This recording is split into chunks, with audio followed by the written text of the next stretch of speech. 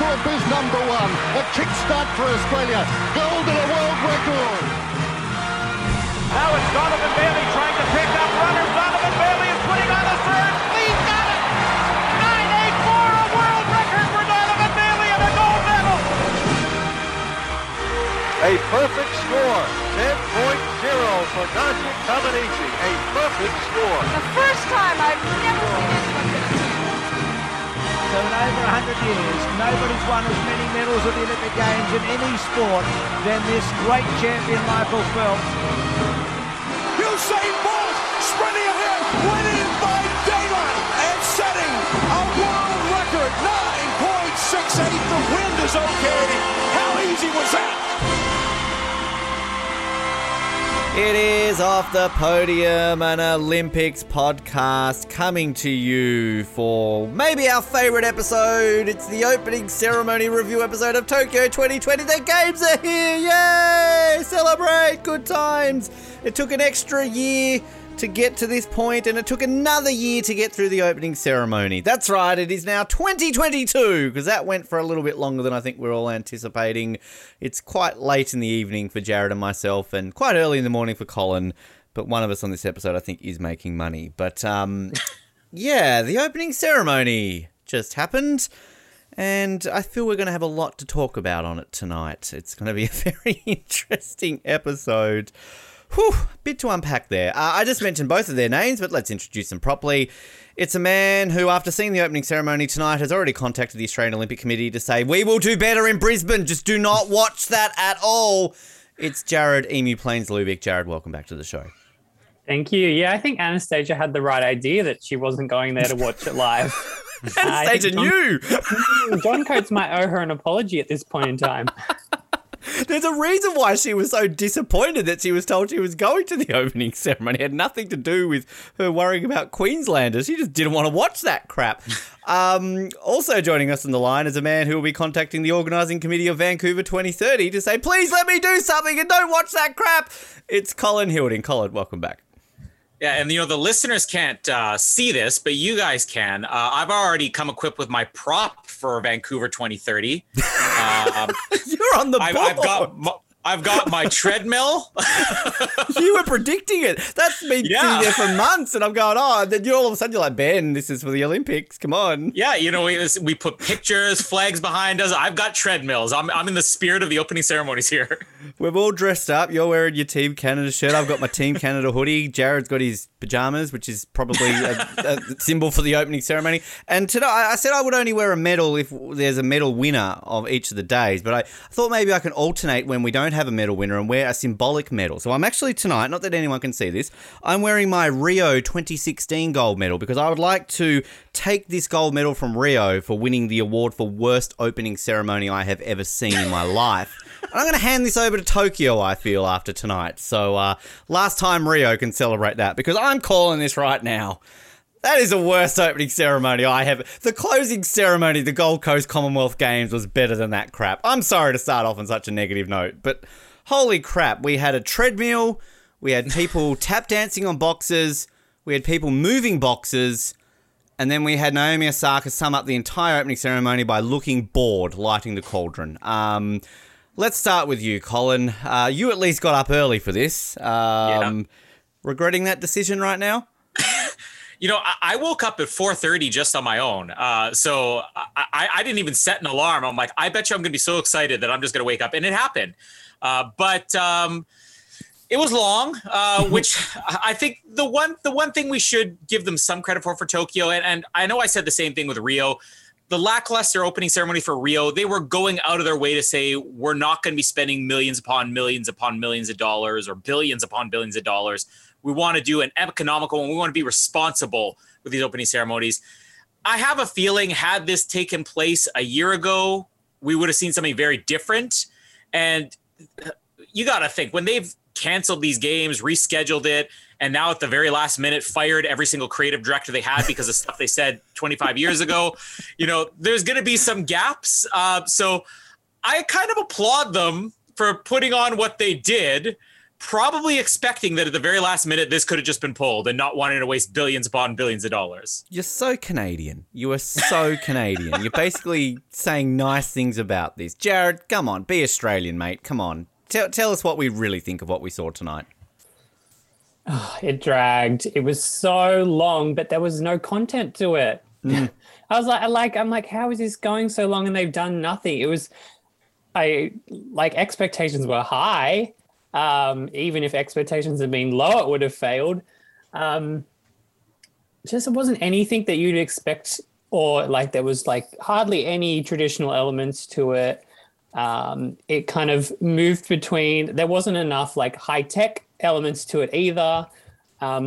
It looked like really bad high school production at certain points. Well, for the majority of it, actually. Yeah, there was nothing to get excited about. And some of the stuff, I think some of the best stuff was some of the stupidest stuff that it was only good because it was laughable. Yeah, I'm glad you mentioned the high school side of it, because that is definitely something I felt. And I mean, it's a good point you make, Colin. Like maybe a year ago this would have been different, but it just... Is it because they had to fire the creative director behind it? Like all of a sudden they just go, scrap everything he did. Let's just quickly, what was the backup plan? Boxes, boxes, more boxes. Pictograms are important. Let's take 20 minutes showing people do pictograms. That's exciting. I don't know. A treadmill. There we go. That will be the star of this. Make a treadmill.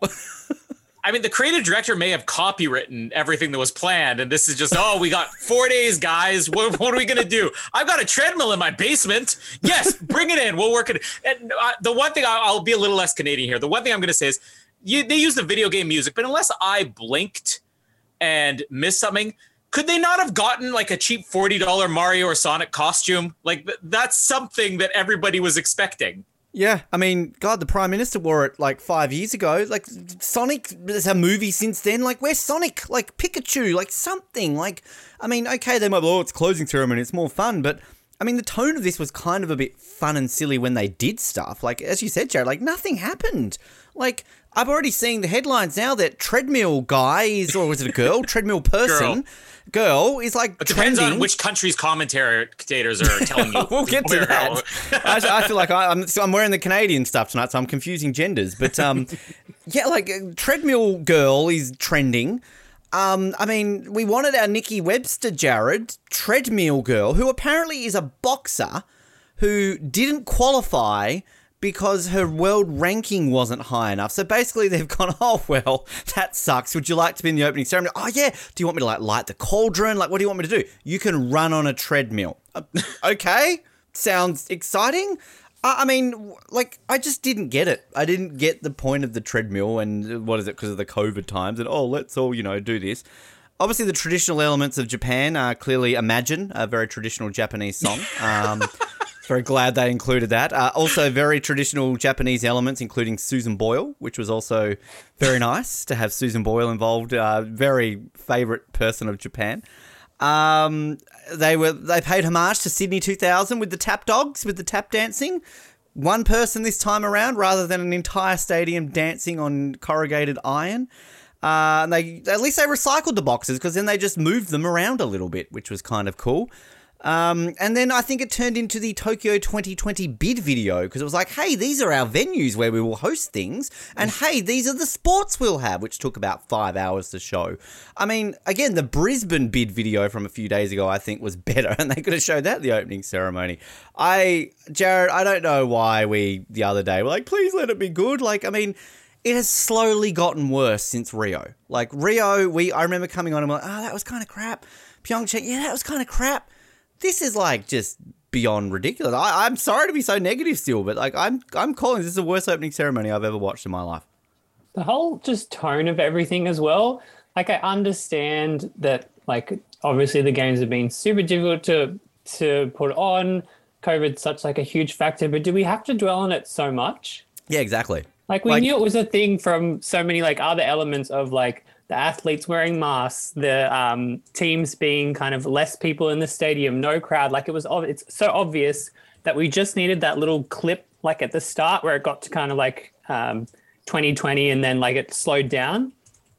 And then that was like enough reference. I didn't need the whole first half to just be about people, the guy on the treadmill, and we're far apart, but we're closer than we've ever been. And just, it was just like a real downer. And I think too, like, it's compounded by the fact of like Sydney, like being like in lockdown at the moment. It's just like, I was looking forward to this great like escapism of the opening ceremony. And then it just like brought everything back of like, oh, that's right. We're still here and we haven't gone anywhere. Well, and that's exactly it. I think you mentioned before, like the traditional elements. Like the thing I love about an opening ceremony is celebrate the country we're watching, the culture. And like for a country like Japan that, okay, we had Nagano in 1998 and I vaguely remember that. I mean, that had sumo wrestlers from memory. Like it had like traditional costumes and like the real traditional Japanese music.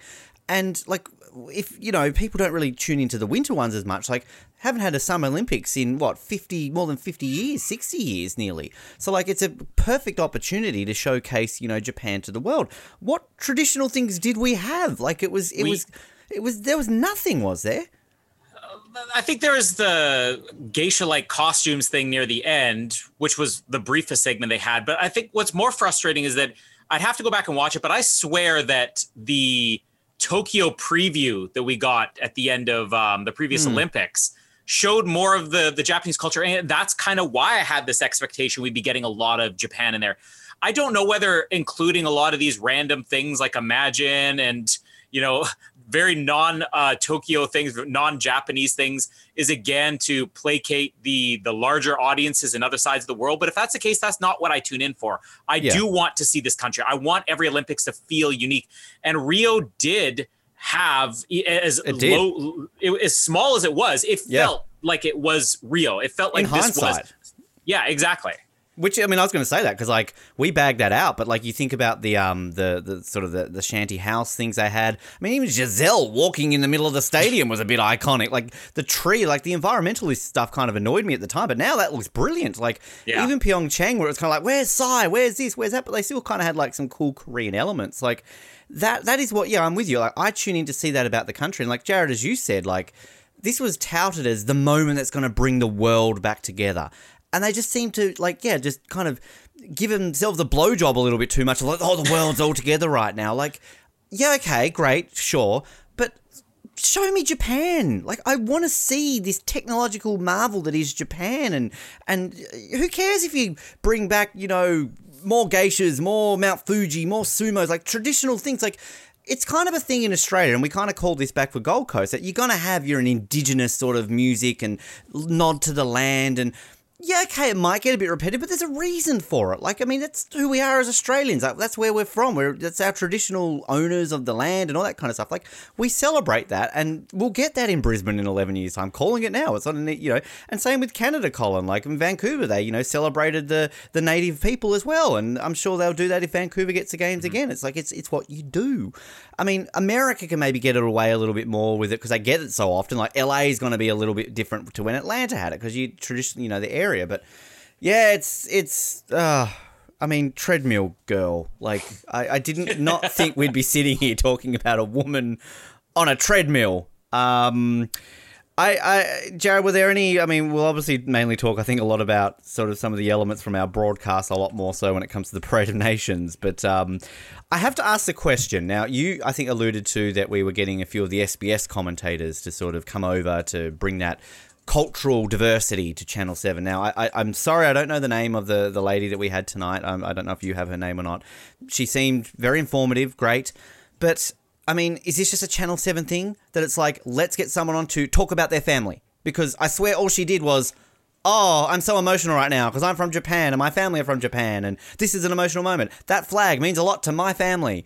And then when the head of the organising committee was speaking, she kind of translated it. But then it all just sort of became me. I'm so happy that I'm Japanese and this is such a proud moment. Like, I mean, is that what they're trying to do? Like, let's bring in SBS over here because they talk about their family and that's what we do here at Channel 7. We only care more about the family rather than what's happening in front of us. Yeah, it was an odd one. I feel like she was there to, like, provide, like, the history of, like, the culture, but she wasn't needed to do that because it wasn't in the ceremony. I think she had one moment where she talked about kind of, like, the traditional clothing and this, that, whatever else. But apart from that, she had nowhere else to go except for like you say, I'm so proud of this, blah, blah, blah, this, that, whatever else. then completely just disappeared for the Parade of Nations. Yeah, she was gone. And then came back to translate.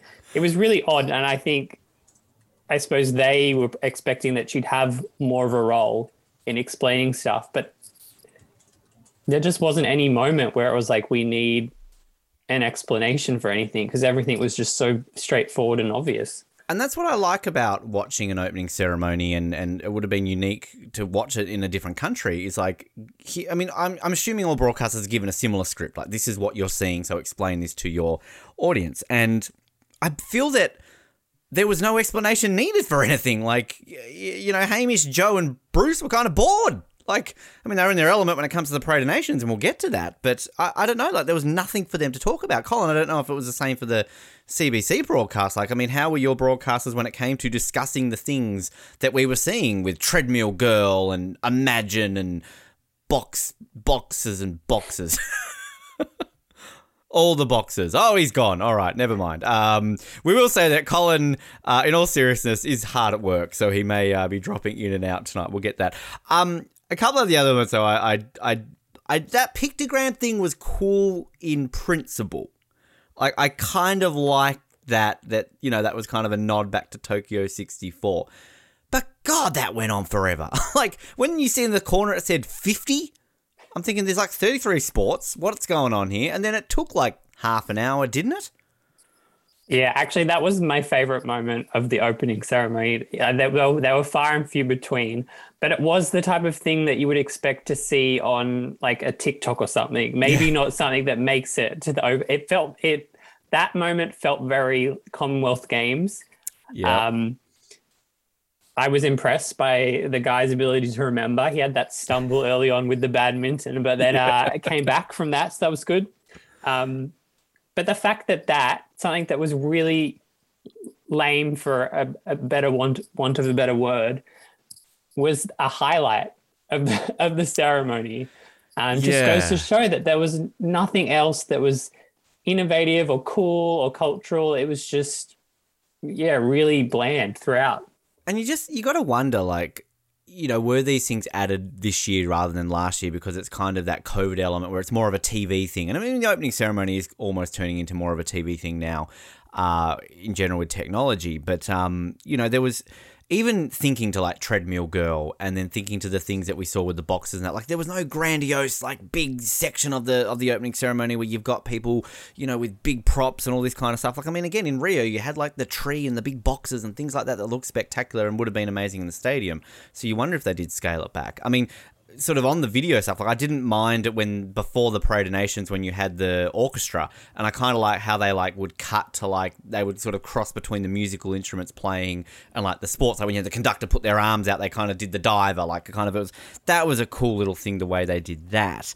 Yeah, but I don't know. Colin, we were just sort of loosely talking about the pictogram section that went on forever, and the question I think I asked you just before you left to earn some real money was your commentators, like how they were were they struggling to explain the things we were seeing outside of the Parade of Nations? Like, oh, he's boxers again. No, actually, I think they did too good of a job. They may have been making up half of what they said, but during the wooden Olympic logo arch or whatever, one of the commentators was talking about the type of wood they use and all the symbolism and everything, because obviously they get pointers, and then there was just a silence. The other commentator says, yeah, wow, your explanation of that wood was so solid that wow, it's making me homesick, and I'm in Toronto now. And I'm like, where are you from? Traditional home of wood, Toronto. I had to go back, and I'm like, what type of wood is this? What's the smell of it? They didn't go into the details of the smell. I could feel it. I could smell. I could taste it right now. You need to send us a clip. It would have only been topped if they had to turn around and go, yes, great explanation. You're really giving me some good wood right now. That's so Canadian. I'm so sad I'm not there anymore. I just want to hear your comments. Thanks, Jess. Yes, absolutely. I really feel that right now. One thing I thought that was cool with the rings, like that at least one of the rings or all of the rings were from wood, from seeds of trees that were planted during 1964, which was kind of a cool little touch. Like I like things like that. I don't know if you've heard the story at all, but they're getting athletes to plant seeds now, so that they can use these for the next time Tokyo has the Olympics. So they're already looking forward to their next opening ceremonies. Well, they made a joke about that too. At one point they said, it's like, yeah, we might be seeing this make its return in 2057. Obviously another big talking point, the drones, that was cool. And I know they kind of did a similar thing during the Super Bowl, whatever year that was, when Lady Gaga performed. And I think they kind of basically said, this was pre-recorded, so that wasn't live. But this looked live. If that was not live, then they did a very good job with the editing. Jared, it was good to see Australia on that world. That was great. But, it's cool when you can actually do that. Well, this was like the one moment where like Japan's touted for like their tech savviness. And this was kind of the moment where we got like a little glimpse at it. Not in the expected way. I was thinking robots or this, that, whatever else. But yeah, it was definitely cool to look at. We'd seen similar, was it Pyeongchang? But that was more of a video, had it too, I think. didn't they? Yeah. But this just looked really impeccable. Colin, did you notice Canada on that map? I think they focused very much on Australia. I didn't see the other side of the world. So thank you, Japan. We appreciate it. If they did, I missed it because I also spotted Australia, but not Canada. I think Tasmania might have even been on that, so they did well. So that was pretty cool.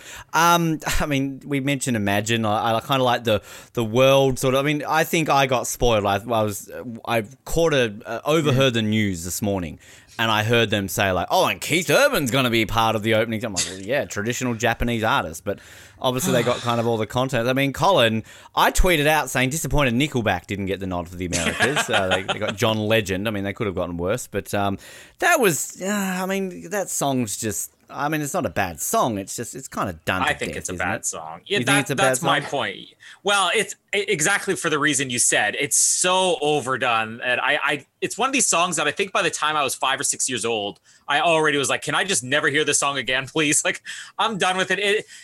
I like the idea of them doing that, but I feel like maybe if we had more Japanese content, and then that was just something tacked on in the end, it would have been a little bit more acceptable. I did want to say, I don't know whether, I'm going to get yelled at by two Australians here, but is there anything left of Keith Urban's real face? I think he is the most plastic looking man I've ever seen. I'm not even entirely sure he's human at this point. He gets it from his wife. I think it just melts when they kiss. Made for each other. Look, I'm not personally, say what you want about Keith Urban. I think we had 101 different better options that we could have had. Jared, I don't know where you stand on the Keith Urban fandom. I don't hate the guy, but it's just like, Keith Urban was our choice. Okay. Who was that crappy band we sent to Eurovision this year? Surely they might have even been a better choice, right?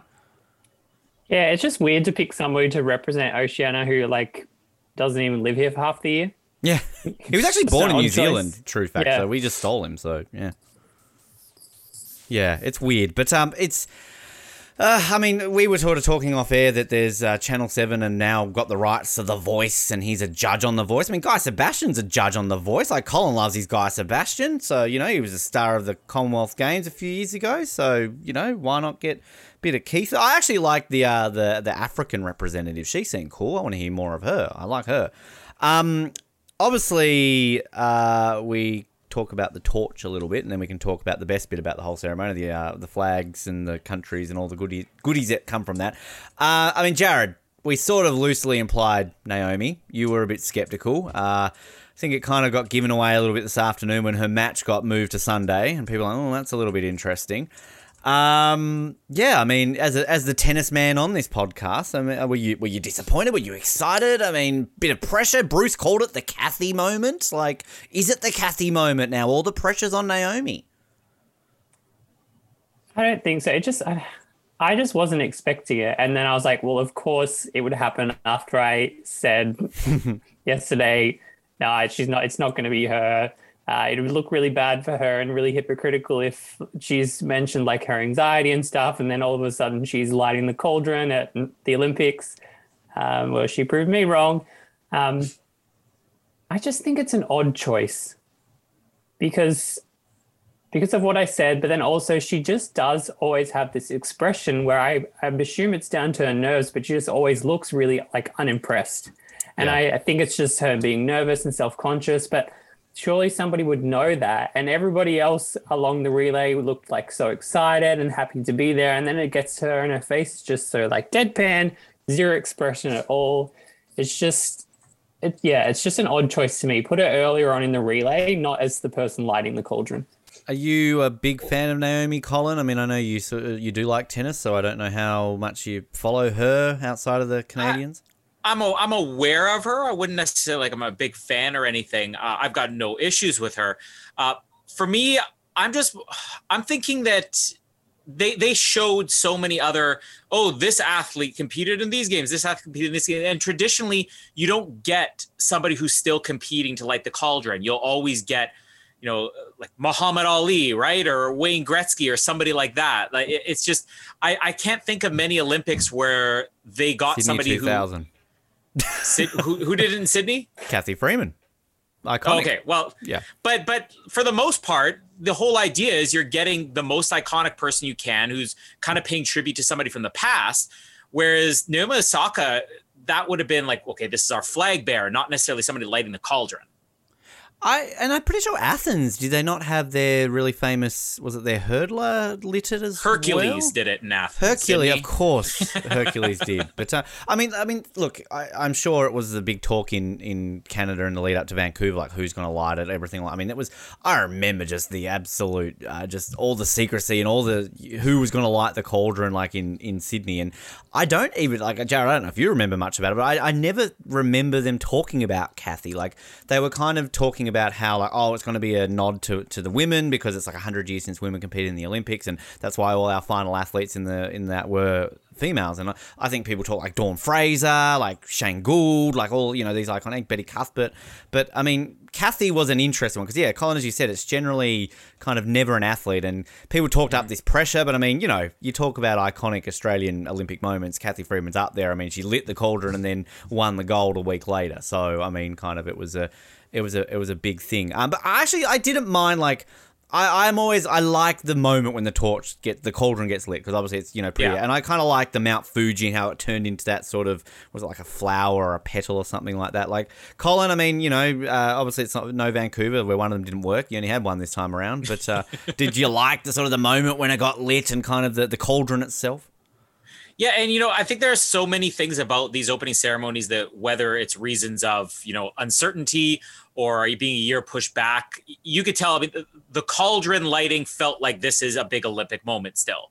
So for me, that was one of the few parts of this where it didn't feel like this was a scale back year. And really, Jared, you said it earlier. You kind of want this as an escape, and I felt like there was way too much of whether it was commentary or just in the way the ceremony was structured, reminding people, hey, it's a COVID year where, we understand that's going on, but like, let us feel like this is worth our vacation. Come on, I'm on vacation here.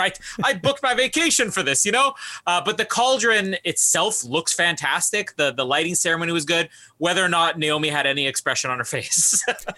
Again, we tweeted a picture of her, like, summed up the opening ceremony very well.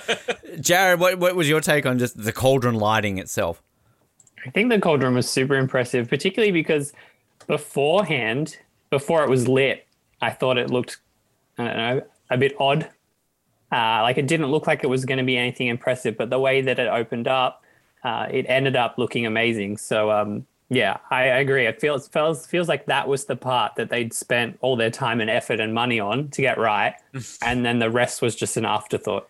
And they're doing a tradition that Vancouver started and Rio continued, of course. The cauldron itself won't be in the stadium. They put it sort of like a public area, which apparently has been like blocked off. The public can't even still see it. So I love the fact that's kind of the case there. I will say that, like, to add to the 500 hours that we did get put up with the opening ceremony, they did have to choose the slowest final torch bearers ever. Like, I mean, I'm not trying to bag out those baseball players, but holy crap, like, they mustn't have got many runs if that's how fast they ran back in the day.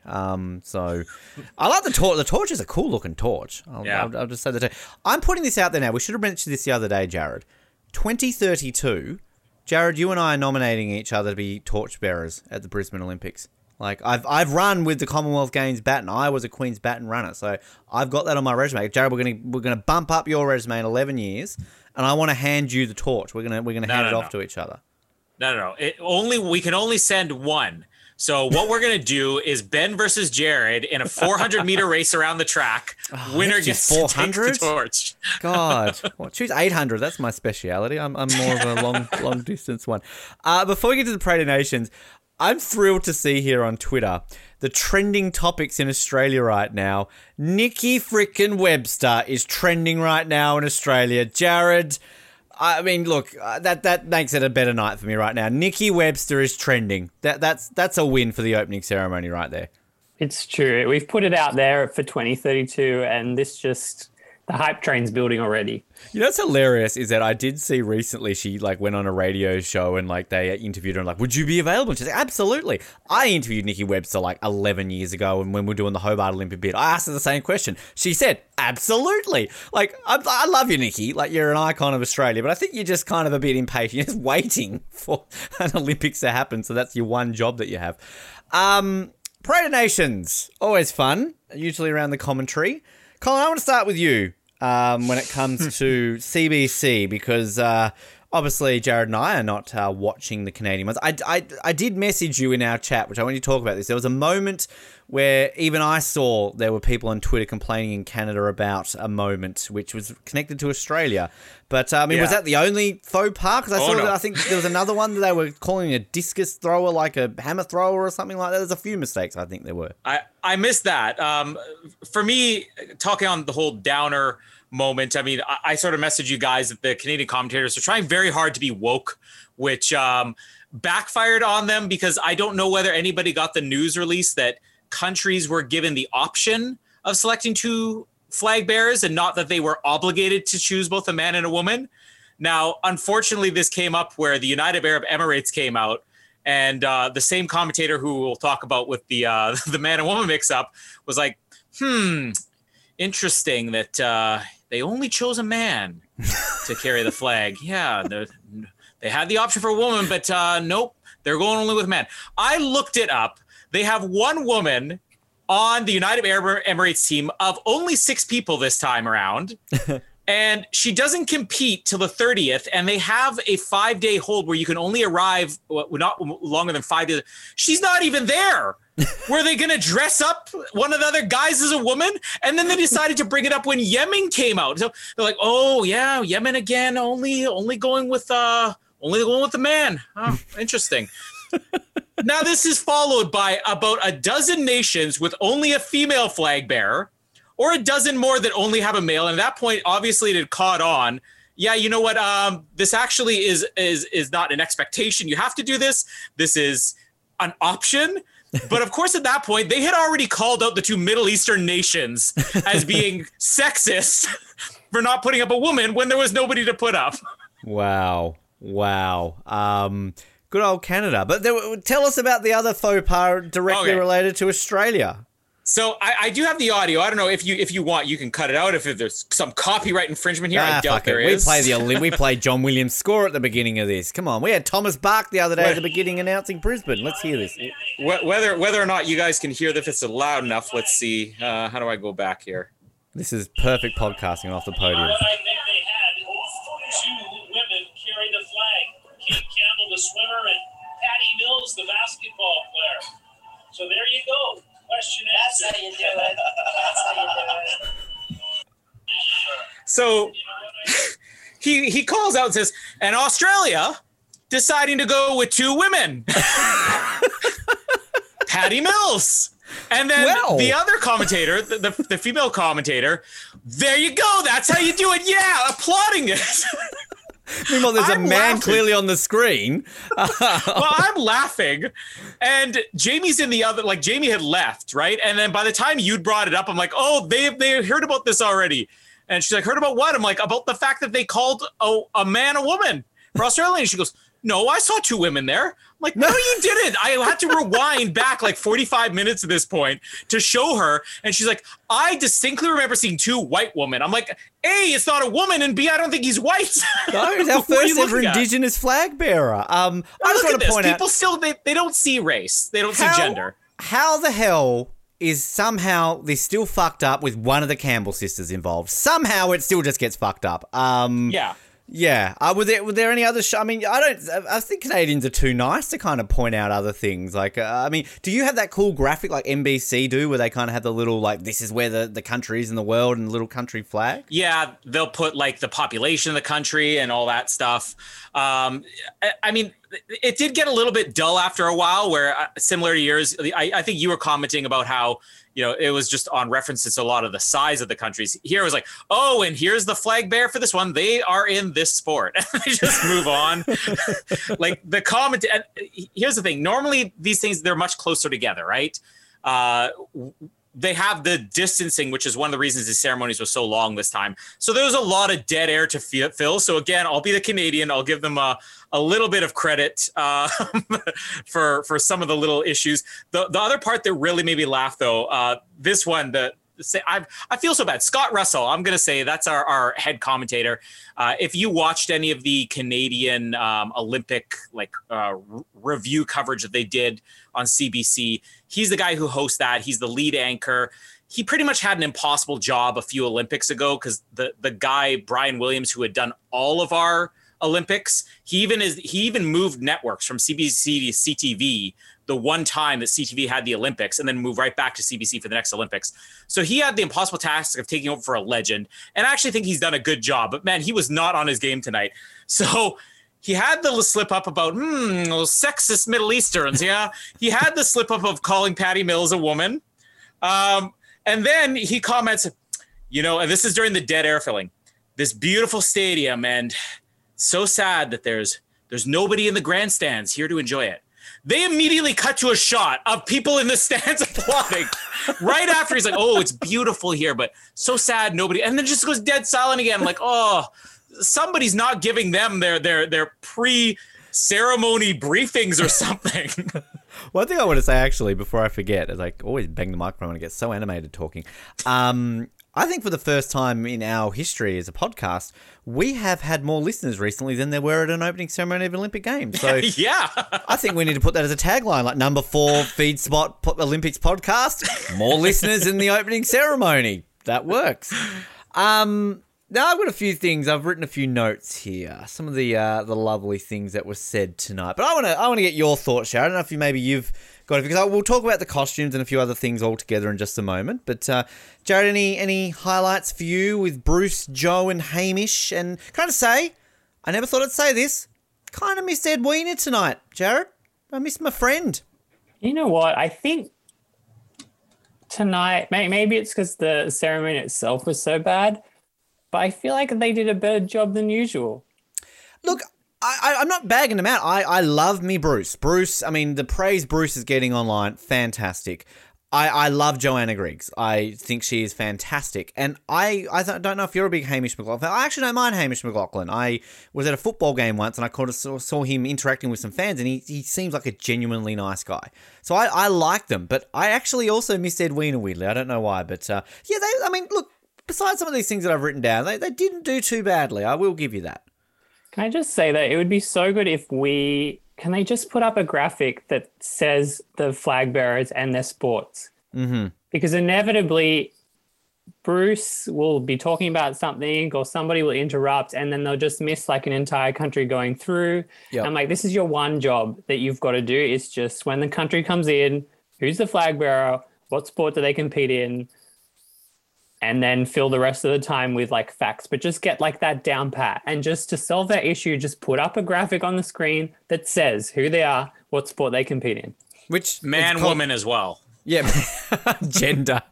Because I saw a lot of people tweeting the NBC graphics and they look really cool. And I know, Jared, I know that's a sore point for you because I remember Pyeongchang, you got very animated about the fact that they didn't do that. But I have to say, all right, first of all, I believe it wasn't just Channel 7, but I think the world feed kept cutting to commercials at weird points. Like, I think we missed Aruba. Just as Bruce was about to tell us about the Beach Boys, they cut away. Did you get that too, Colin?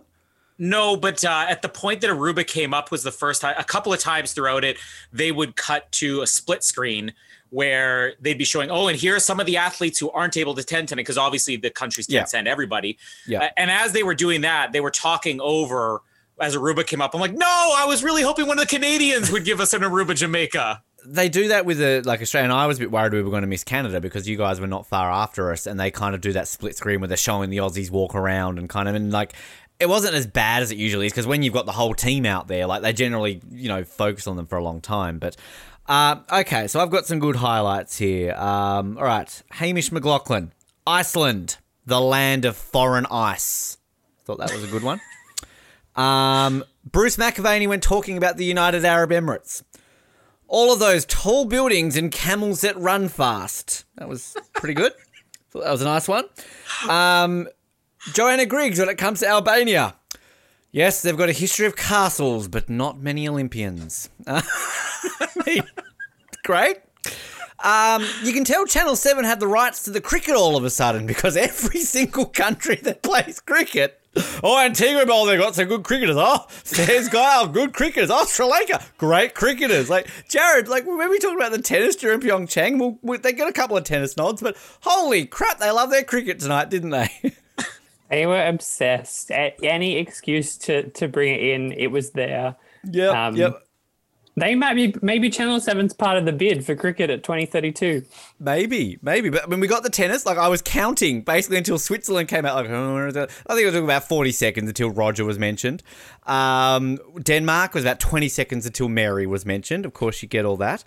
And then their obsession with basically bagging out countries' populations. It was like, yes, and the Cook Islands, here they are. You could fit their entire population into Rod Laver Arena.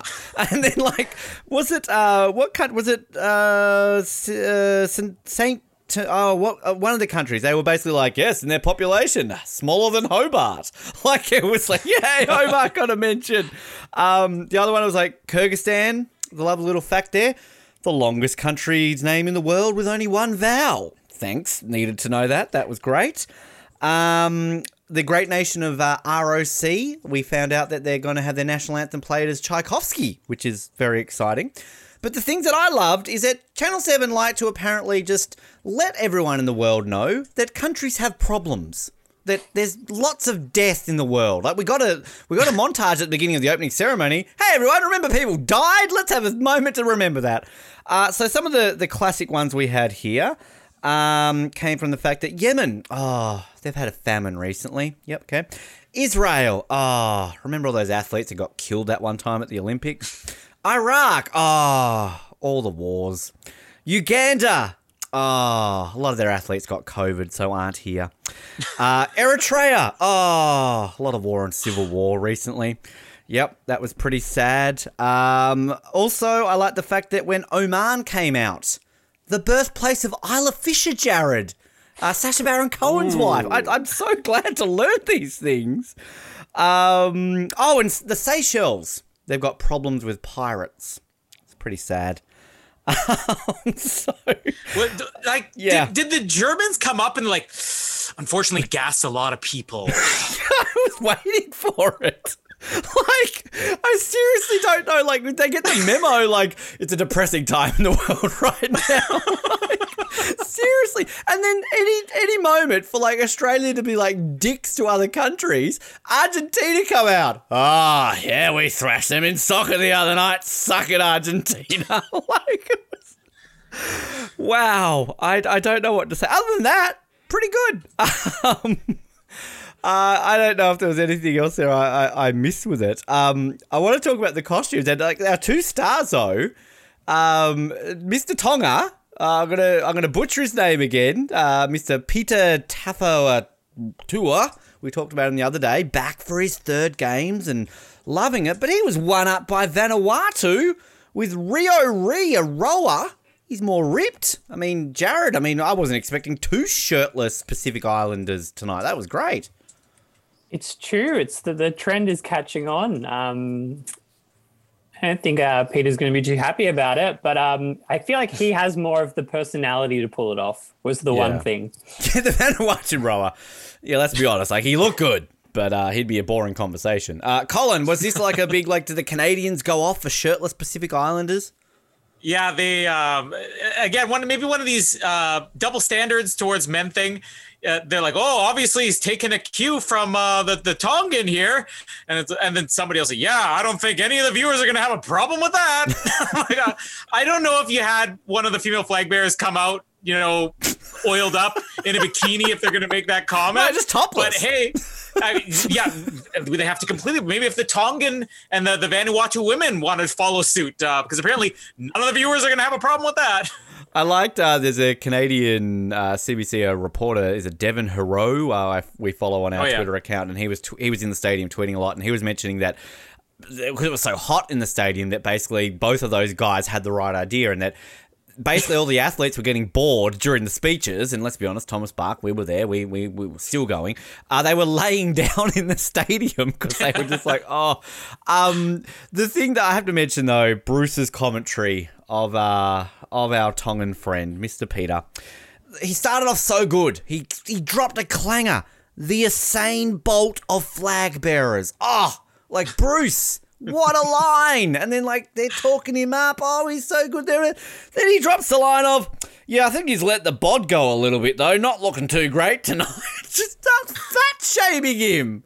Jared, this is probably his last ever opening ceremony, but, is he just not caring anymore? Bruce is just fat-shaming Peter?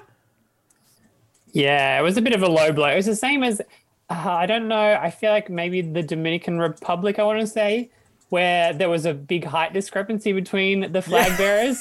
And then they're just going off bagging out this guy about how short he is. Yeah, Bruce, you're not exactly, Andrew Bogut yourself, mate. You're pretty short. While we're talking about the other countries here and even height differences, did anybody notice the height difference of the Jamaicans? Yeah. The guy was probably 7'5", and they got a 5'1" lady. But earlier in the night, one of the Canadian commentators had a funny comment on which country was it here? Uruguay. So Uruguay comes out, and they don't have full control over this. Now, sometimes having two people carry a flag, not necessarily a good idea, because how do you have two people carry something that heavy? They come out and the flags all over the place. It's like they're chasing it. They're like, whoa, whoa. And they're like, whoa, it looks like Uruguay is fighting over the flag. I thought it was because of the size difference. Jamaica, they had it down. She's just like, you know what? I'm just laying a finger on the flag and letting him do the heavy lifting. The great Shelley Ann Fraser-Price, Colin. Come on now. You should know her name. She's the female Usain Bolt. Come on. Greatest hair in the Olympics. Oh, Naomi Osaka had that down too. Let's not beat around the bush. I will say, my highlights of the countries as well. Argentina were fantastic when they came out and did their dance. I'm not usually one for American arrogance, but I love them coming out going, USA, USA. Why wasn't Australia, Jared, doing our Aussie, Aussie, Aussie, oi, oi, oi? Come on. What's Canada's chant like? Oh, sorry, sorry, sorry, oi, oi, oi. There's also the Ugandans and Portugal who came out with the dancing and chanting. Yeah, I was going to mention Portugal was my favorite. Yeah. I don't know.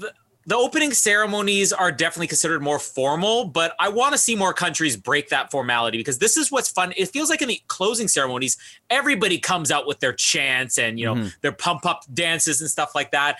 And it really, especially in these opening ceremonies where you have to wait 6 minutes in between each country entering the stadium, where that's what I was entertained by. I don't remember most of the other random countries sending out 4 people. Yeah, and I mean, I don't know if that was just because of what we've got now, that obviously there's no crowd and you still got the people coming out with their phones going, hey, look at the crowd. But yeah, I mean, I love those countries that kind of went that way. The Portugal one was great. Those 2 flag bearers were kind of doing a whirly thing. And then all of a sudden, everyone was just chanting and dancing. I think one of the other South American countries as well, I know I'm not talking about Portugal, I know they're not South American, I'm referring to Argentina. They had a really great sort of dancing going on there as well. Jared mentioned, I think off air, was that Latvia kind of had the Eurovision kind of the sparkly outfits going on. Did you notice any of these other, you were quite quick to jump in there for San Marino, any other Eurovision sort of connections you saw with some of the European countries? Not really. I feel like it was a little bit flat on Europe's part apart from Latvia. So they definitely need to up their game next time. I just think the dual flag bearers is a great idea, but like Colin said, it's really awkward in their handling of the flag. Yep.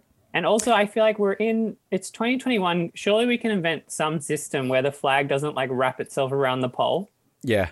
Like, it Yeah, can't be that's a that good hard. point. Like, put somebody on Shark Tank to work it out, because Put more starch in the wash, you know? If all these countries didn't have problems, they could sort their flags out, apparently. Yeah, I wasn't a fan. I have to say, I wasn't a fan of the dual flag bearer thing. It was awkward. It was it was very awkward. Aside from even the awkwardness of nobody really knew how to carry these things together, it really does diminish who the flag bearer is, because when you have one flag bearer, you're paying attention when they say, and this is the person. When you have to pay attention to two names and you're trying to look, and they're wearing masks half the time, you're like, so which one's the guy, which one's the woman? You just sort of lose track. And a lot of these countries that only send a half dozen athletes, you have two flag bearers for the opening, two flag bearers for the closing ceremonies. I mean, 2/3 of your Olympians are going to be flag bearers. It doesn't feel special for whoever ends up carrying it. I would be all for, I don't know, maybe it's different. In Canada, long before they had this, I think it's always sort of been a 50-50 split, even if that's not intentional. Maybe it's just we have a good split of male-female athletes and recognition. But if you want to say, okay, well, if you have the option, you can do two, or you can do one male and one female for the opening and closing, just something so we don't have to have all the athletes in these smaller countries all getting to be flag bearers. Yeah, and this is the problem too when you do have some of these Middle Eastern countries where it's a struggle for them because they're still very male-centric, like as you were saying. Like, if you've got one female athlete who's not compete, like, I mean, then automatically people are going to judge them because, oh, look at them, typical Middle Eastern, like Canada does, like, just judges them. Like, and like, look, again, in principle, it's a great idea, but like, yeah, I feel like Australia's kind of the same, that like we kind of spread it around. Like, I mean, Anna Meares was our last one, and kind of it does get spread around. With Lauren Jackson was London from memory. So yeah, like, I mean, it's kind of not like a thing that like every single country has only ever sent male flag bearers. Like, it's kind of, they're acting like this was like the most, sexist thing ever. Like, it wasn't two flag. Why not have two flags? Show the pride of two flags. Well, no, that's actually, I thought you were saying like come up with a different flag for your country, but no, if you have two flag bearers, they each carry their own flag. Yeah, there's no problem with that. They don't have to be sharing it and struggling it and fighting over it, spinning around. Well, I like this idea of like, like one has to be your country's flag, but the other could just be, I don't know, like the flag of Kraft Dinner. Like, I don't know, official supplier of the Canadian Olympic team or something like.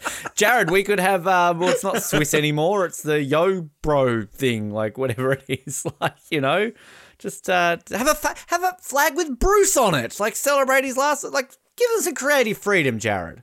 Let's get one to carry the flag and the other one to carry the sign that says what country it is.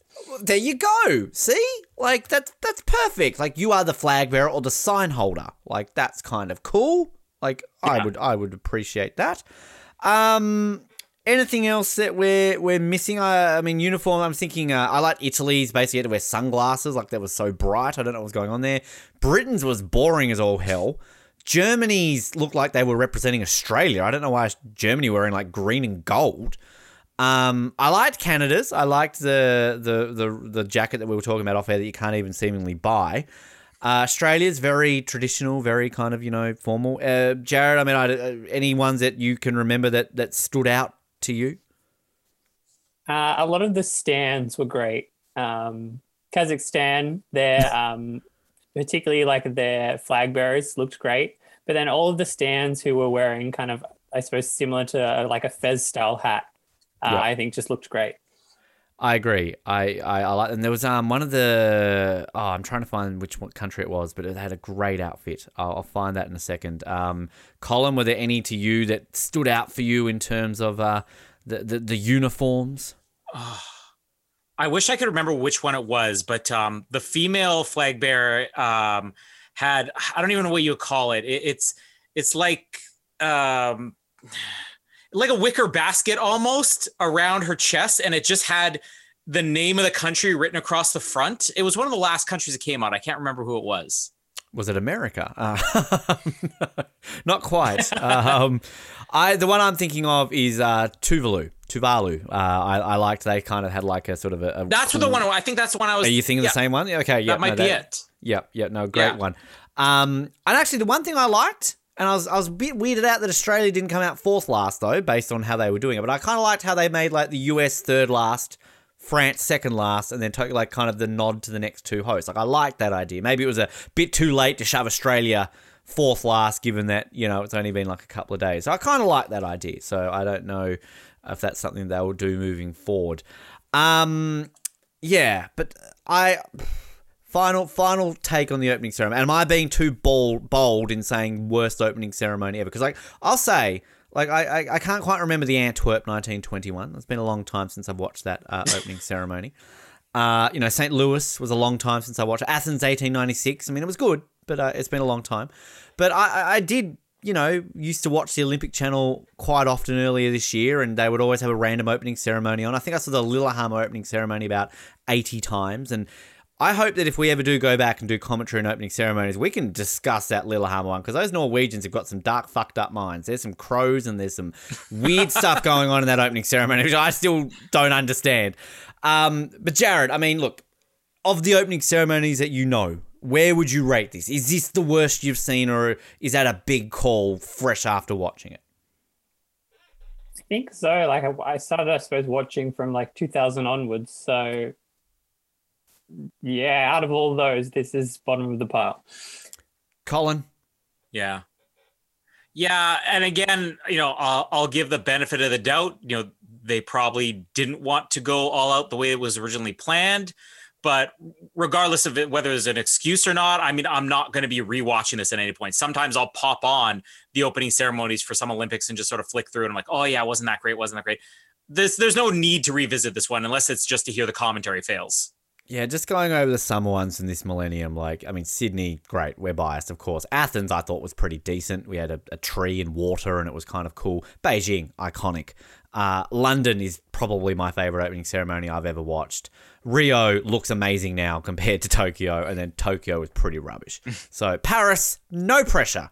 I want frogs. I want you running away from people. I want croissant. French Revolution, live beheadings. Exactly, beheadings all the way. Marie Antoinette. Yeah, I want all the Frenchiness that I can French. I want Jean Reno out there just like being French. Just French it up. I want all Bring the back Frenchiness. Pepe Le Pew. Pepe Le Pew is his big return to the world in 2024. And LA, I want just Hollywood. I want LeBron. I want all the Lakers. I want everything. Like LA's all the pressure. And Brisbane, fuck, brilliant. It's going to be amazing. We already talked about that the other night. Ben and Jared. That's the iconic duo reunite after breaking up from their time together and off the podium. They're finally back performing together. We've got a few things to talk about in terms of, I'll go over some results from sort of the day before the ceremonies, and we'll look ahead to our first day of competition and some of the other news. In terms of the team one since we last spoke the other day for both Canada and Australia. I mean, Australia is like celebrating like we've won the fucking World Cup, Jared. Like, not only did the Matildas come out and beat our traditional rivals of New Zealand only by 1 goal. Come on, that was a pretty poor effort. We beat freaking Argentina in soccer, Jared. This is like Australia's won the Olympics already, haven't we? That's it. Cancel the games. We're done. We beat Argentina. We did. This is so completely unexpected. From what I watched, not undeserved, but I do feel like Argentina kind of were the better team, but that's just soccer for you. But now, like in typical Australian fashion, just from that one win that from a match we shouldn't have won, now they're an outside chance for a gold medal. Like straight away hyping them up. I'm like, you know what's going to happen now is that we're going to lose all the other pool matches, fail to even make it out of the group stage. Yep. But yeah, look. Straight away, they're like, oh, the team always knew that they had it in them. They're going for gold now. They're genuine medal contenders. I'm like, are we really? I'm like, let's just tone it back a little bit. Be happy with the win, celebrate, but let's focus on like just getting out of the group stage still. And let's be honest, if we are to win our very first football medal, it will not be the men. It will be the women.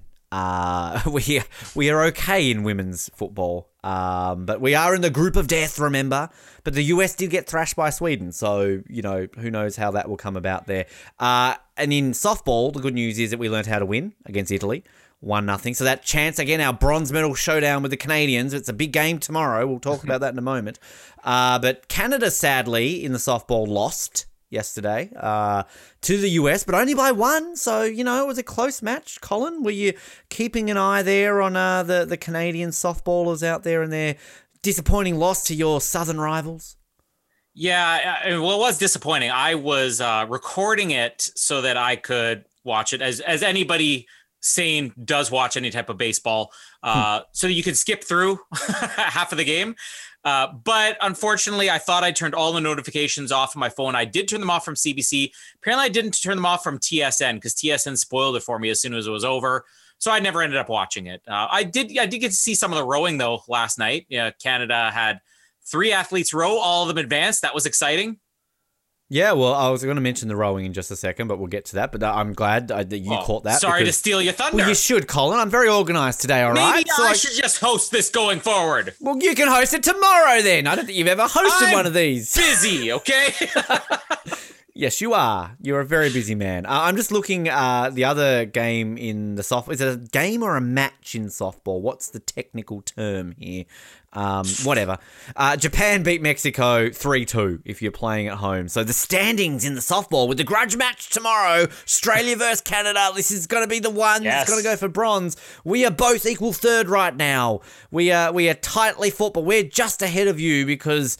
No, that can't be right because we had more runs scored against us. Yeah, surely our not goal difference, but run difference isn't great. Well, how it works is according to the standings, if you finish in the top 2, you go to the gold medal match. If you finish third and fourth, you go into the bronze medal match. And then if you're last, you suck. So basically right now the standings are, we are equal third.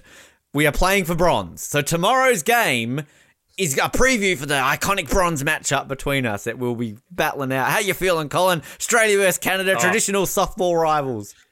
Yeah, I know. This is a grudge match. This is a lot of history between the teams. It needs to be contested inside of a steel cage, barbed wire, something. It's going to be brutal, but I'm excited because we get to, well, 1 or 2 of us will get to have bragging rights on the next episode. Well, this is the thing. Jared's like 100% Australian. You're 100% Canadian. I'm sort of half, well, not really half and half, more like 80-20. But I'm wearing a Canadian shirt right now. In the soccer, football, soccer, whatever you want to call it, all the men's results yesterday. New Zealand picked up their very first win ever in Olympic soccer. Jared, we could hear this, and last. We could hear the screams across the Dutch, couldn't we? Just like when they won 2 bronze at the Winter Olympics. Yeah, we thought Australia was celebrating hard about beating Argentina. New Zealand, national holiday. Yeah. I messaged Nick. I'm like, Nick, did you watch it? Oh, no. You won. Oh, cool. Like, that was Nick's reaction. Pretty much New Zealand's reaction. The important one, I think, the gold medal rematch from Rio, and I have got a bit of a soft spot, obviously, for my Germans in the soccer, but sadly went down to Brazil 4-2. And Mexico and France, another big one. Mexico 4-1 over the French. So, we don't really care too much about that, do we? Now, you mentioned the rowing, Colin. Now, talk up your Canadians. Go over your Canadians again. How many did you get through to the repechage or the finals or the semi-finals? Because it depends on the category of rowing, doesn't it, when it comes to what you do? No, I know. I wish I could remember the names. In the single sculls, both a man and woman advanced, and then it was, I believe, in the fours, the men's team advanced as well.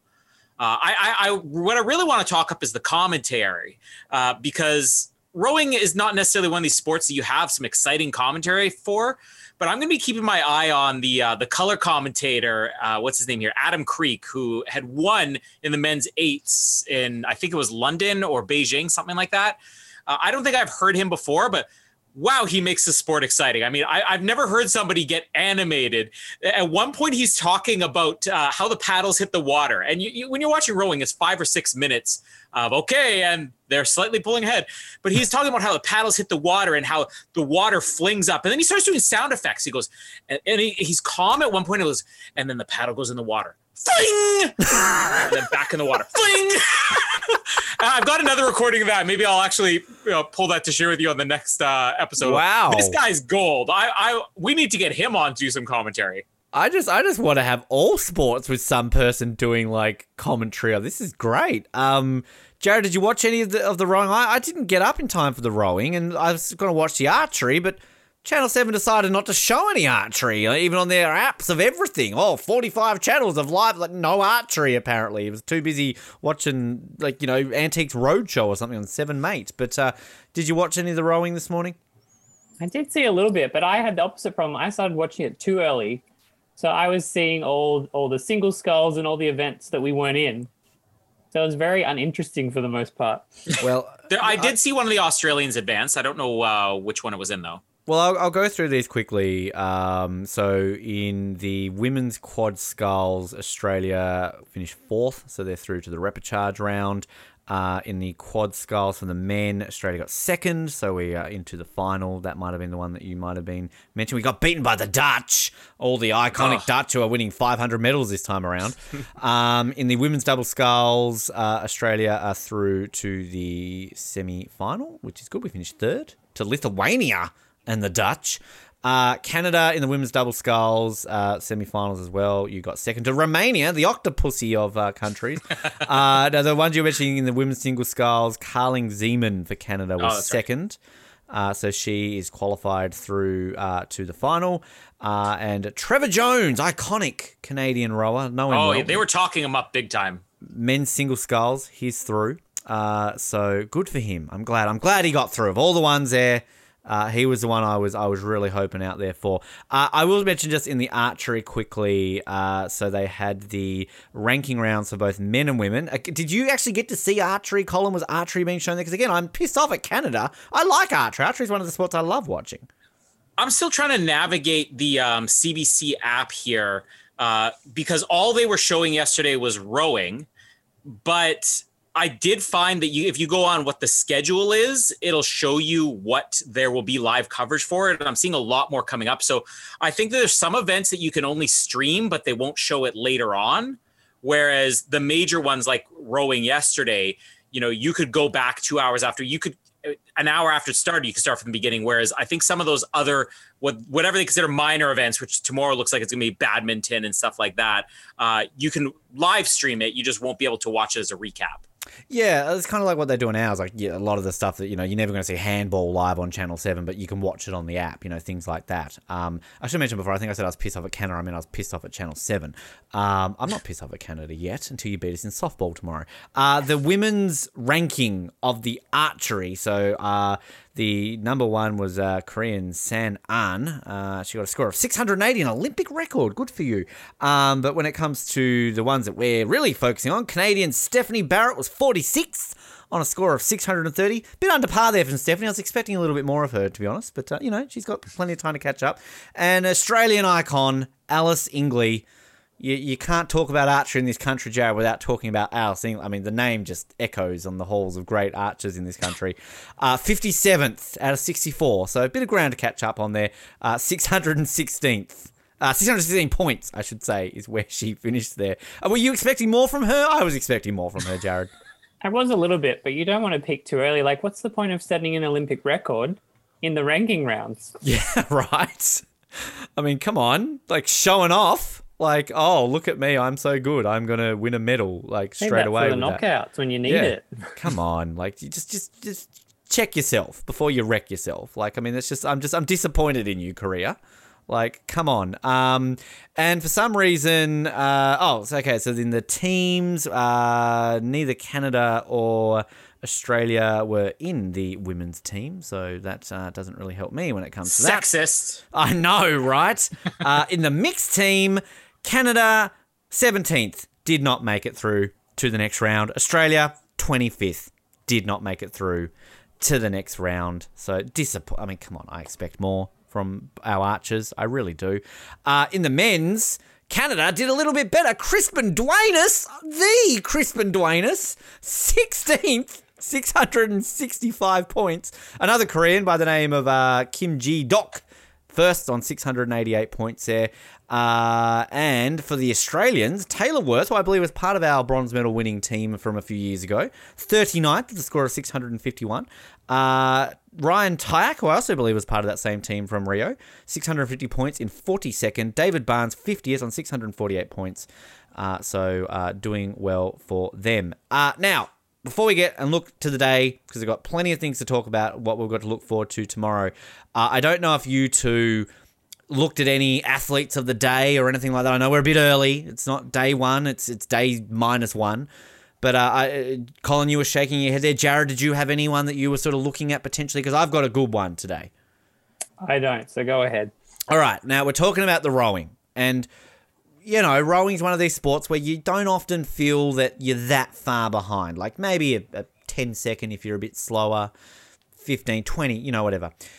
In the single sculls, our beloved female single sculls, I'm looking here at the heat number 1. The winner of that heat was American Cara Kohler in a time of 7 minutes, 49 and 71 seconds through to the final. Followed 2 seconds behind by Belarus's Tatyana Kilmovich. 2 seconds behind. Then we had next row was 9 seconds behind. Our next row after that, 22 seconds behind. Then we go back to 5th. 1 minute and 8 seconds behind. Nigerian rower Esther Toko. Okay, fair enough. In last place, 2 minutes and 28 seconds behind the winner. I feel that she's still rowing out there when the opening ceremony was going on. We've got the Sudanese rower of Ezra Kogali, who, bless her heart, did it in 10 minutes and 18 seconds. Good for her. Now, I've looked up Ezra here. Now, not many photos. You can't find many photos of her online. Very protective, the Sudanese rowing community, I believe, here.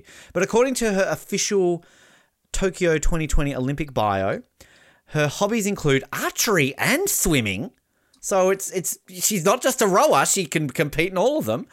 She went to the Sudan University College for Girls. That's good to know. She speaks both Arabic and English. And she actually works at the Sudanese International Centre for Diving Technology, which is always good. And again, the only link that you can have to any information about her is a direct link to her Facebook page.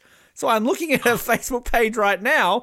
She's got a lovely picture of her rowing, which of course she is because she's an Olympian. So given that we don't have much choice today, I'm giving the athlete of the day. Let's go with it. Well, are we happy with Ezra Kogali, Sudanese rower? Yeah, I'm still trying to find that Facebook page, but yes. Good for her. I tell you what, Jared, if we want to make the Brisbane Olympics, maybe we should go row for Sudan. We might have a chance, potentially. What do you think? We can fit some training in? I think it's an idea. Colin talked about how hard it was for the commentators to fill the dead air in the opening ceremony. Imagine filling in those couple of minutes. Now, I will say just before we get to looking at the events and previewing tomorrow, a few news items which I thought were kind of interesting. One that I looked at the other day, actually, just when we finished recording, Jared, I wish we talked about this the other night. Poland made a bit of a faux pas with their swimming team. They actually selected too many swimmers. They had to send 6 swimmers home because they fucked up. Like, shit, we've selected too many swimmers. Bit of a problem there, Jared, that they send too many to the Olympics. I mean, how do you do that? Oh, surely there were some vacancies in modern pentathlon. They could have thrown them in. Just, shove them in there. Why not? There's also apparently a typhoon about to hit Tokyo in the coming days, which is causing a bit of concern. For the surf, though, I heard during the opening ceremony. The surfers will be very happy with that. Absolutely. We had, of course, our problem the other day with one of our Australian equestrian riders taking a bit of the cocaine, but our female riders have been given the go-ahead to compete in the jumping, but apparently we're not going to have a team jumping anymore, which is a bit of a shame there for that one. There's a bit of drama in the archery today. A ROC archer. Russia is not competing in these Olympics, of course. Svetlana Gombieva collapsed due to the heat, and she was pushed under a tree to cool down. So I don't know. Again, I was going to say, did you watch it, Jared? We couldn't see it because that's entertaining archery, isn't it? Shove you under a tree and try and shoot your arrows from under a tree. That would work. That is. She's just lucky that the tree was still there, given how many they chopped down to make those rings. Yeah, that's a good point. And the other one too. Did you read about Guinea? I know they mentioned this in the opening ceremony, but Guinea withdrew from the Olympics yesterday. They're like, nah, we're not going. No, don't want to do it.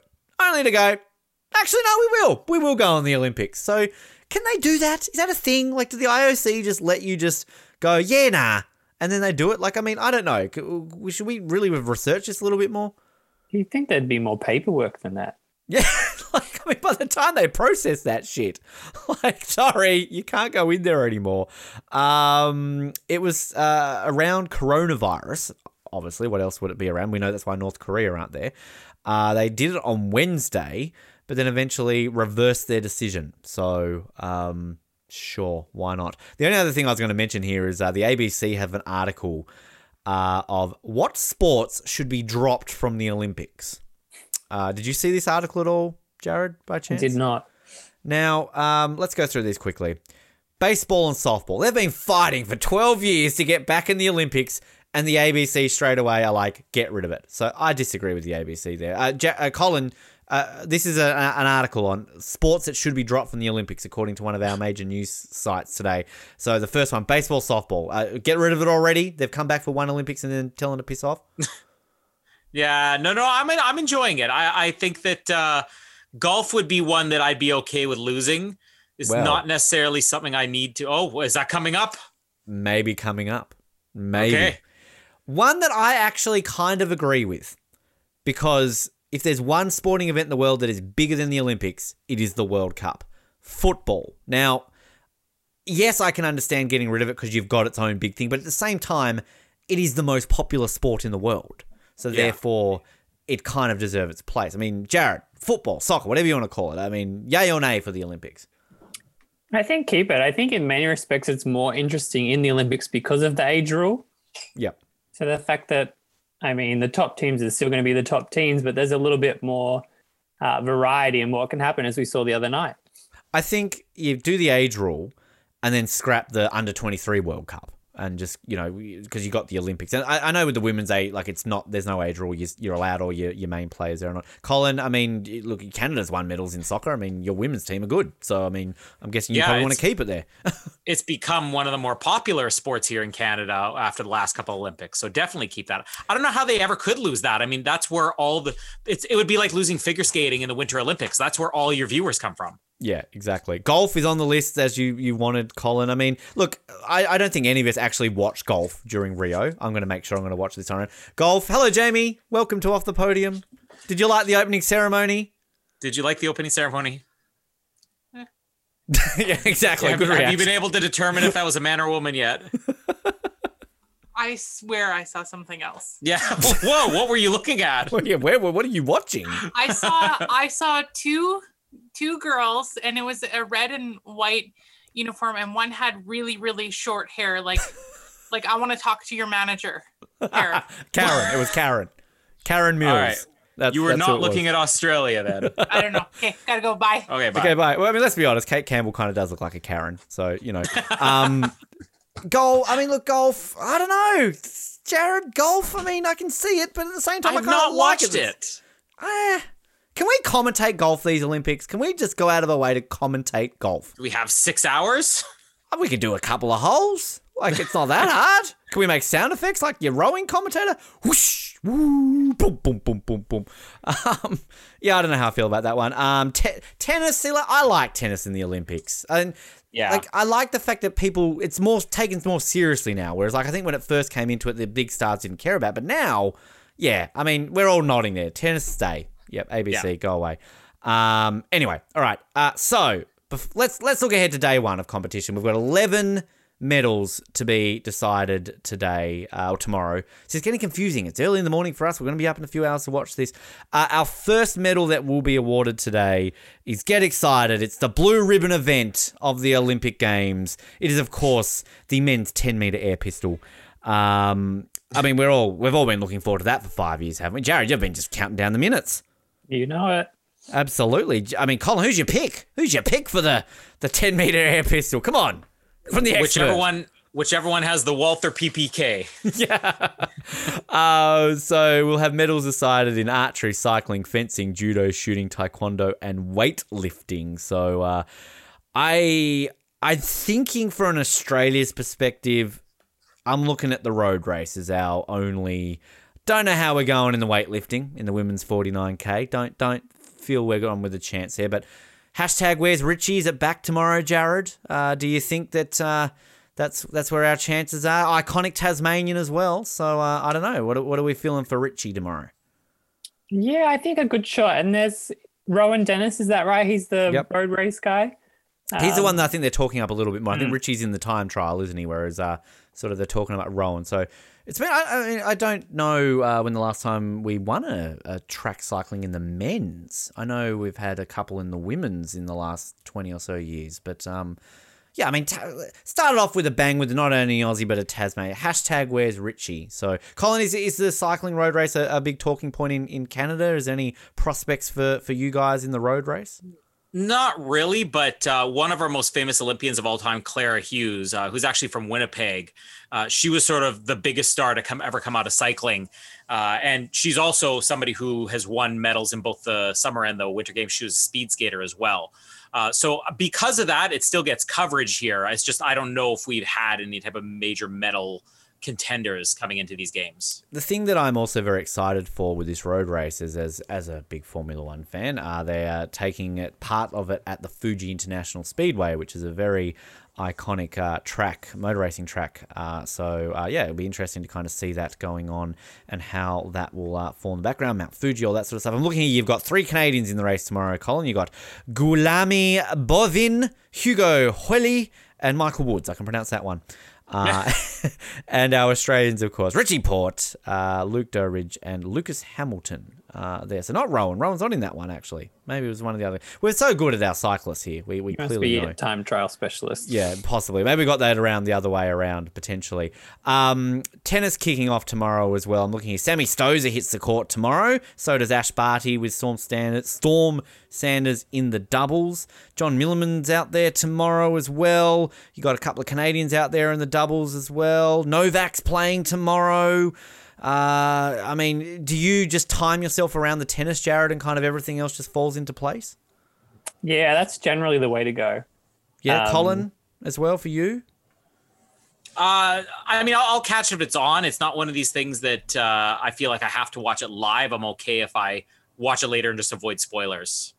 Got a lot of table tennis happening tomorrow. Got some Aussies and Canadians. I'm excited about it. I don't know why, but maybe it's because it's one of the few sports that gets no coverage in between the Olympics. I'm actually really pumped for table tennis. Table tennis is one of the sports I got to see at the Commonwealth Games, and it's great. Like it is seriously fun to watch live. That and badminton were 2 sports that I got to see live. Squash as well. I know you love Jared, obviously not in the Olympics, but they're fun to watch live. They actually are really good. So one of the ones I think we'll tune into the app tomorrow. Swimming, obviously, it's all heats tomorrow. We've got no finals, but interesting to see how all that plays out.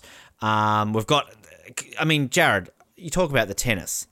Individual dressage starts tomorrow. How are you going to work out your day? What are you thinking right now? It's going to have to be a split screen scenario, I think. Picture in picture. I mean, looking here for Australia, Mary Hannah on the horse Kalanta. I mean, you think of iconic equestrian duos. Yeah, absolutely. Simone Pearce on Destano for Australia riding tomorrow. And Kelly Lane riding on Semitis. So that's always positive. I mean, I've heard they're good together. And for Canada, Lindsay Kellock on Sebastian. Very good Canadian horse name there, is that, Colin? Sebastian. Ride like the wind, Sebastian. Bye-bye, little Sebastian. Chris Von Martels on Eclipse for Canada as well. So, I mean, dressage. Can we commentate dressage if we're going to? We need to. At some point, we need to. Like, dressage is up there as well. A few badmintons happening tomorrow as well. Some Australians and Canadians in that one. The team sports, I will say, so obviously it's the big grudge match. Canada, Australia, and softball happening tomorrow, which, in all seriousness, this is probably our bronze medal match. USA against Mexico, Japan playing Italy. In the beach volleyball, we've got Canadians hitting the court, the field, the sand. Pavan and Melissa. That's all the excitement here. It is? So these are 2 that are a good chance for medals? Oh, yeah. Yeah, that's probably one of our top. Not only that, when you're done going over the events, I've got something exciting to talk about with them. All right, I'm all ears in a second. For Australia, we've got McHugh and Schumann up against Norway. Actually, you've got 2 Canadians playing tomorrow, I should say. You've got Bansley and Brandy up against China, and so Canada's playing the Dutch. Oh, look out for the Dutch. A lot of boxing happening tomorrow as well. The preliminaries, we've got Canadian Wyatt Sanford hitting the ring tomorrow in the 63, the welterweight categories there. And football-wise, soccer-wise, back to the women's. Canada up against Chile, and Australia up against the USA destroys Sweden tomorrow. So he'll see how that goes. Hockey-wise, Australia taking on Japan in the men's. Canada taking on Germany in the men's. Good luck there, Canada. And in the non-beach volleyball, the normal volleyball, is that politically correct?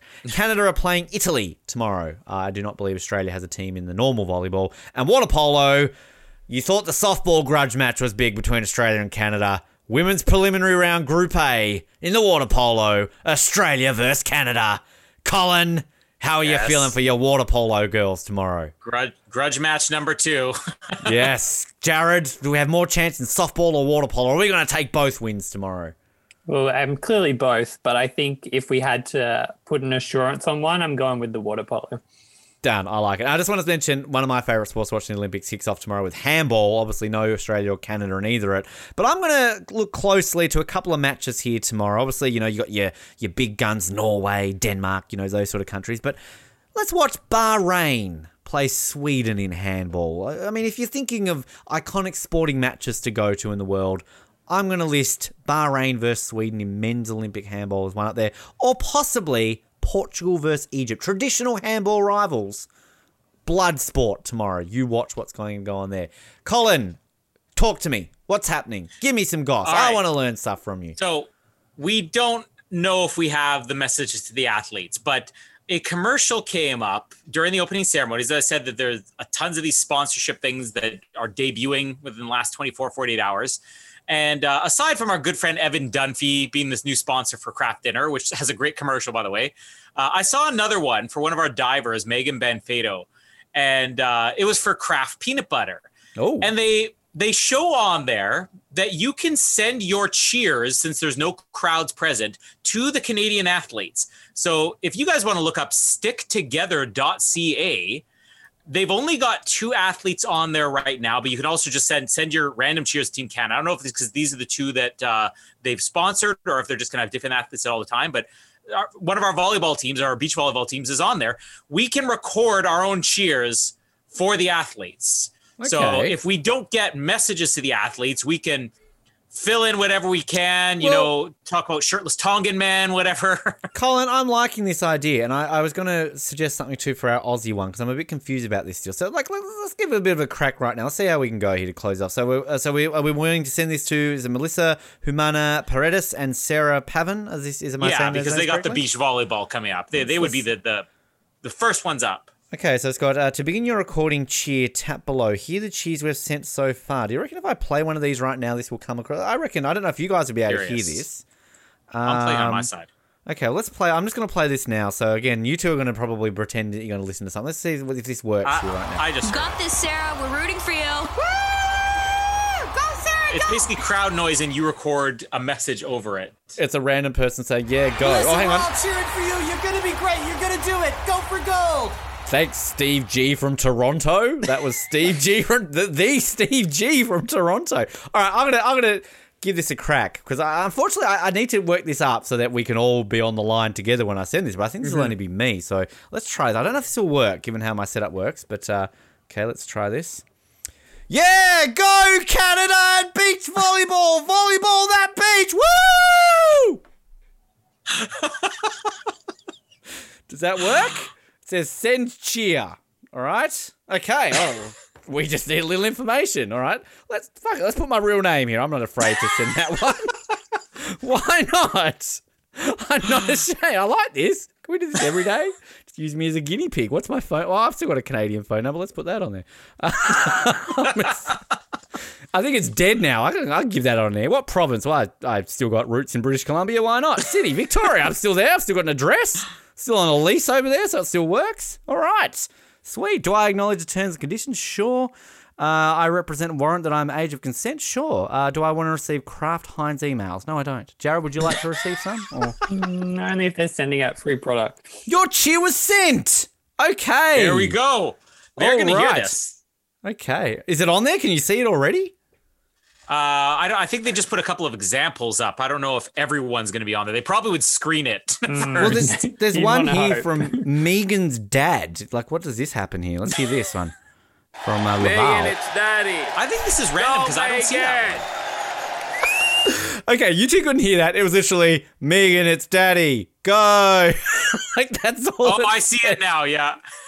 All right, cool. All right, well, everyone do that at home. We'll do that every day now, I think. Okay, so I want to try this Australia one. So, Colin, I don't know if you were on the episode the other day when we were trying to work this out. So, Australia on our website have this teamoz.olympics.com.au, the fan hub, right?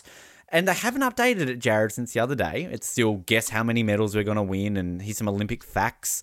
Actually, Jared, just quick, let's test Colin on here. We got this wrong the other day. Colin, trivia question. The high jump Olympic record is held by Charles Austin at 2.38 metres. Is this A, the height of an average ceiling in your house, B, the height of a bus, or C, the height of a car? He's thinking. He's measuring. Oh, you're right, because we got that wrong. We thought a bus, but it is. It's a ceiling, so good job. Anyway, all right, so they've got this thing on here, the virtual seat. So if I click on this, right, this is what it comes up. Don't get too excited, Colin, because Australia's a cheap bastard. So, basically, show your support for the Australian Olympic team, secure your seat in the Team Oz stand, and send your good luck message. You get a personalised graphic for social media, bonus, an invitation to join a call with an Aussie Olympian. Bonus. Maybe we can get it with that great female basketballer, Patty Mills. And a $10 voucher for the Australian Olympic team shop, which is not much because all the stuff is like $60. But Colin, to do this, we have to pay $10 to do this. Wow, I mean, so I'm going to do it. I'm going to do it. We got a couple today. of days here. I'm sure I'll make that up in between recording You'll episodes. You'll be able to pay us back. So I'm going to do this. Now, shall I use my real name again? I'm not ashamed of this. Let's do it. All right. This is live on air. Let's do it. Okay. I don't even know my mobile number off by heart since I've moved back to this country. Oh, there it is. Cool. Real email address. What year was I born? 1912. There we go. Favorite sport? Optional. Ooh, optional. I like optional. Modern pentathlon. I've got a t-shirt. Got to put it on there. State, Tasmania. All right. Name you would like to appear on your seat. Ooh. So I don't have to put my real name. I'm going to put it on there. Why not? Fan message. Optional. 100 words max. Now, what do we put on there? Hashtag bring back Chloe. Can somebody confirm for me if Patty Mills is a man or woman? I've heard stories from Canadians. Well, in saying that, I have to tick a box here that says, I agree to, will only use these digital assets to send a fan message of support to the Australian Olympic team. I will not use foul language, derogatory language, or language may be deemed offensive. I will not seek to promote a non-Olympic brand in... no, hashtag listen to Off the Podium. Damn it. I understand that the AOC owns all intellectual properties, okay? I give permission for the Australian Olympic Committee to republish the graphics, including my name and fan message, across each of their digital platforms. Cool. And if I breach any of the points of the above, AOC has a right to request that I remove the Team Oz stand graphic from a digital platform. So they can't remove it. They request that I remove it. So I could just say, no. Will they pay you back? I want my money back. And as Jared rightfully pointed out the other day, you'd think the AOC would just hire a moderator instead of charging you $10. All right, let's see here. I don't know if I'll get away with the whole Patty Mills gender thing. Shall we say, like, great job, Kate, for not dropping the flag. Hopefully you won't choke in the swimming as well. Fuck it. Great job, Kate, in not dropping the flag. Is that all I can write? Flag. Hopefully you will keep up that luck in the race you swim. Remember, swim, swim, swim, and you will win, win, win. I'm paying $10 for this. Better be good. All right. I'm hoping that by paying $10, I can get, like, access to, like, the others or something like that. All right. We won't go over my credit card details on it. Actually, I need to get my wallet. Hang on. Talk amongst yourself. How's it going, Jared? So good. This is the content I look forward to. 2:45 in the morning. Jared's begging to go to bed. He's like, fuck, why am I awake still? I've got tennis to watch tomorrow and dressage. Yeah, may as well just stay up now. May as well. All right. Paying $10, including GST. Come on, all right. This doesn't give me access to anything. I'm suing the AOC. Sure, you can claim that back on tax, right? I tax deductible. The AOC is a non-profit. I can download my seat. What does that even mean? I just have a graphic that's got a yellow seat with 2038 on it. Says Ben Waterworth, #Tokyo Together, in quotes. Great job, Kate, in not dropping the flag. Hopefully you will keep up that luck in the race you swim. Remember, swim, and you will win. You know what? Download. You can screenshot that and put it up on our Instagram. Is that it? What do I get $10 for? That's ridiculous. Oh, hang on. Okay. What you get, your personalized graphic, you'll be invited to join a Team Oz fan call with an Olympic. So I don't even get to choose? You just got to go here's random badminton player, talk to them? I'm recording that and we're playing that on Off the Podium. I don't care what they say. And wow, I've got a $10 voucher, minimum spend $40. I can't even buy anything. I just wasted $10 to get a graphic I could have made on Photoshop. I want to see the other ones. Think of all the fun that people are going to have with our Instagram now. I'm so pissed off with the AOC right now. Wow. Okay. Well, this has been fun. It's 2:45 in the morning. I'm looking forward to day one. In all seriousness, the opening ceremony did not live up to expectations, but we are here. The Olympics are here. Day one. It's finally here. We will be back tomorrow during, I don't know if we're working out, we're doing commentary. We'll talk about this off air. We will be bringing you some form of recap episode tomorrow, maybe with commentary or not. If you like the show and you want to stay up to date, you don't want to miss any of these episodes, subscribe to us on the podcast channel, search for Off the Podium on Apple Podcasts, Google Podcasts, where all good podcasts are sold and downloaded. We don't charge you $10 like the AOC. You can download us for free because we're that good. Also on social media, Twitter, Instagram, Facebook, use #OTP. A big shout out to all the people that we were talking to tonight during the opening ceremony. Had a lot of fun doing that. And we are very much looking forward to bringing you daily coverage over the next 16 glorious days of Olympic action. We're going to come up with athletes of the day. We're going to watch things. Channel 7 fails, CBC fails, you name it, we will have it.